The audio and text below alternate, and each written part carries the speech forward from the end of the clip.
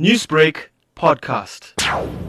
Words cannot express my gratitude, especially to my donor, to give me a second lease in life and also to give me a child.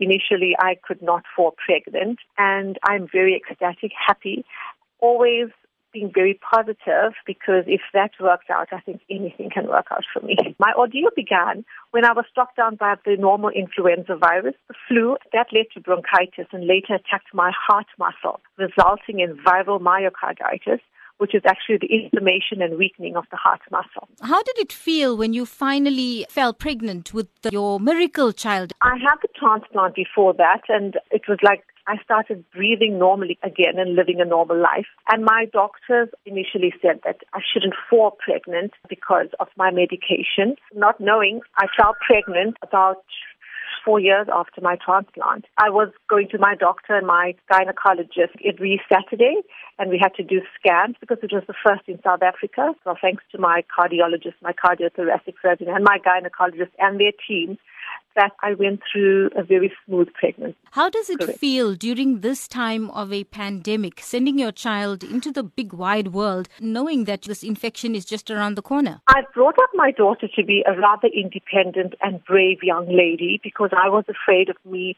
not being around all the time, maybe in hospital or maybe ill. So I wanted her to be a very independent and brave person, which she did grow into a very fine young lady.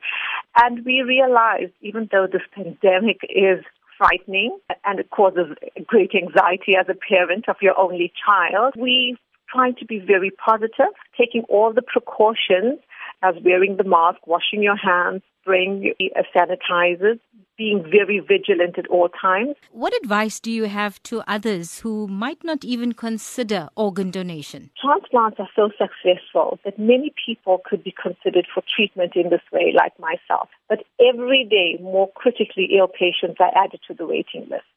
Unfortunately, this is happening faster than organs are available. So as a result, many die each year who could have survived with a transplant.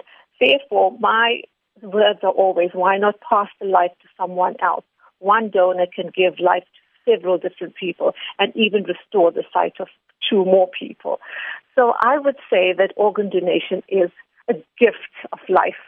Newsbreak, Lotus FM, powered by SABC News.